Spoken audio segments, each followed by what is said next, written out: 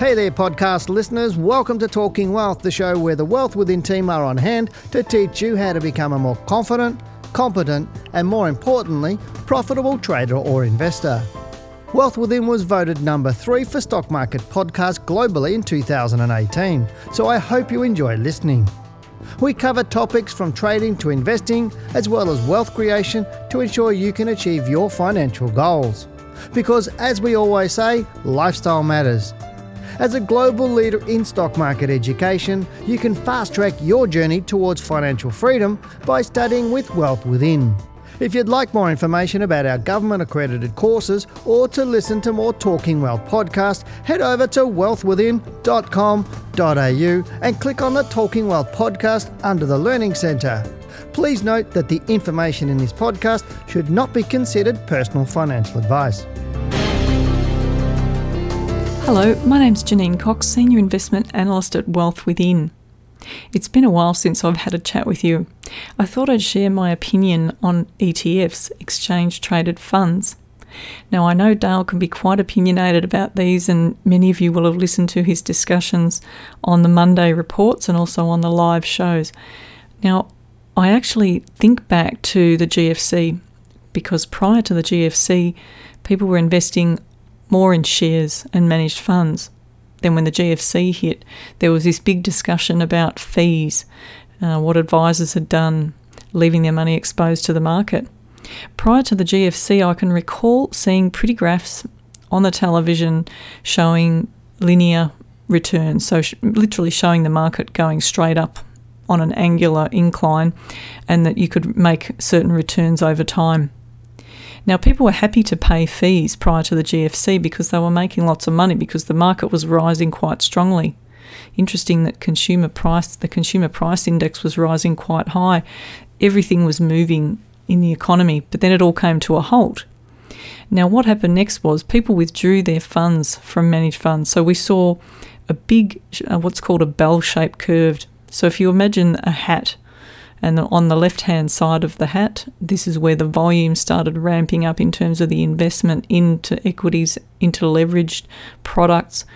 The market peaked, so did the leverage, and so did the investing, and then the money started to come out of the market on the other side. Now, to keep people interested in the market, the industry had to come up with something that could convince people to do it. Because prior to the GFC, people, as I said, weren't worried about fees. But after the GFC, all of this talk was about the difference in fees. It wasn't about the fact that people left their money in a buy and hold strategy and therefore had complete exposure to the market depending on the level of investment in equities that they had in their managed funds or in their accounts. So fees, for example, may have differed by 1%.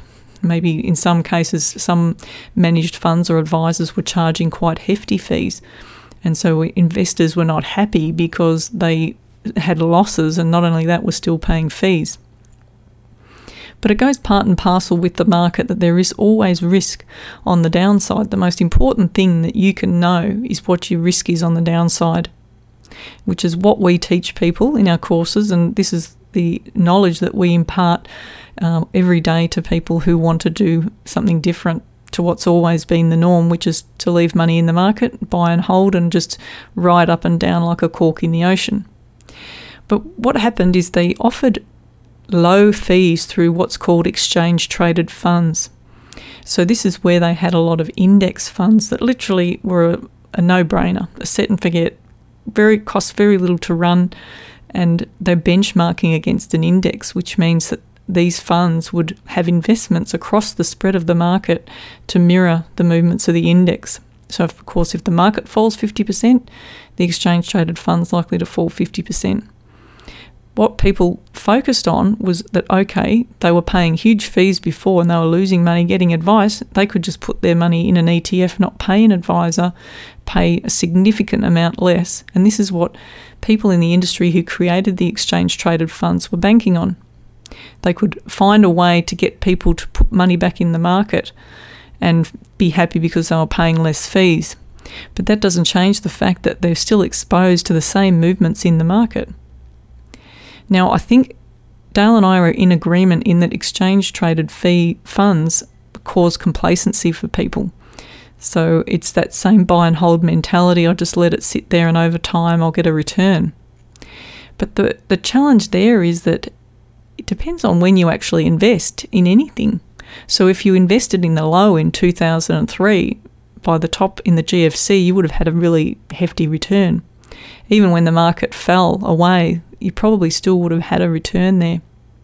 But had you invested in 2006, I remember talking to someone, and I often relay this in conversations when I'm chatting to people about investing in a direct equity managed account service, is that this person told me that after 10 years, their account was at the same level as when they started, because they literally followed it up and down through that big decline and then the rise that followed to claw back some of those losses. Now, I have a slight difference in opinion to Dale, and this can be quite interesting at times when we have a bit of banter on the Tuesday night show. The thing is that Wealth Within allow me to have an opinion. It's not like I need to toe the line. Dale doesn't say to me, look, you need to be sprouting the same message that I'm sending out in relation to your opinion on ETFs. Because, first of all, I think that if people have got a small amount of money, you really have a choice. You can choose to select some stocks, and that's a really good way to get started. Pick big stocks in the top 50 on the market. Just choose a few and learn some really good money management rules. Dale's book will give you a lot of that. If you want to take it further and you're more serious rather than just sort of having it as a hobby or just putting a few dollars in the market, and you really want to do something and be active about it, then you need some structure behind what you're doing, which is why we've put these courses in place to give you that and make sure that you're prepared to manage the risks and the ups and downs in the market.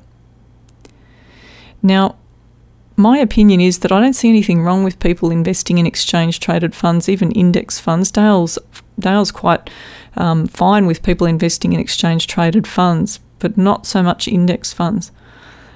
Now, I think we're both in agreement in a lot of areas when it comes to exchange-traded funds, but the area, as I said, where I differ is that I'm quite comfortable with people investing some money in an exchange-traded fund if they're managing their risk and not using it like a buy and hold. So if you invested in a few stocks in the top 20, Dale's proven that you can actually beat an exchange-traded fund that was mirroring the index. So you can read about that in the book. Now, when it comes to selecting stocks, I think this is where people choose what's easy. So they're choosing to invest in an index because then they don't have to think about what stocks to invest in. But it's actually not hard to select stocks. There are so many different ways that you can approach selecting stocks.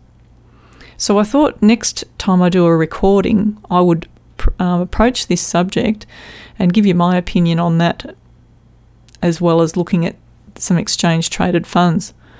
And we can do a bit of comparison and look at things that Dale's talked about in the book.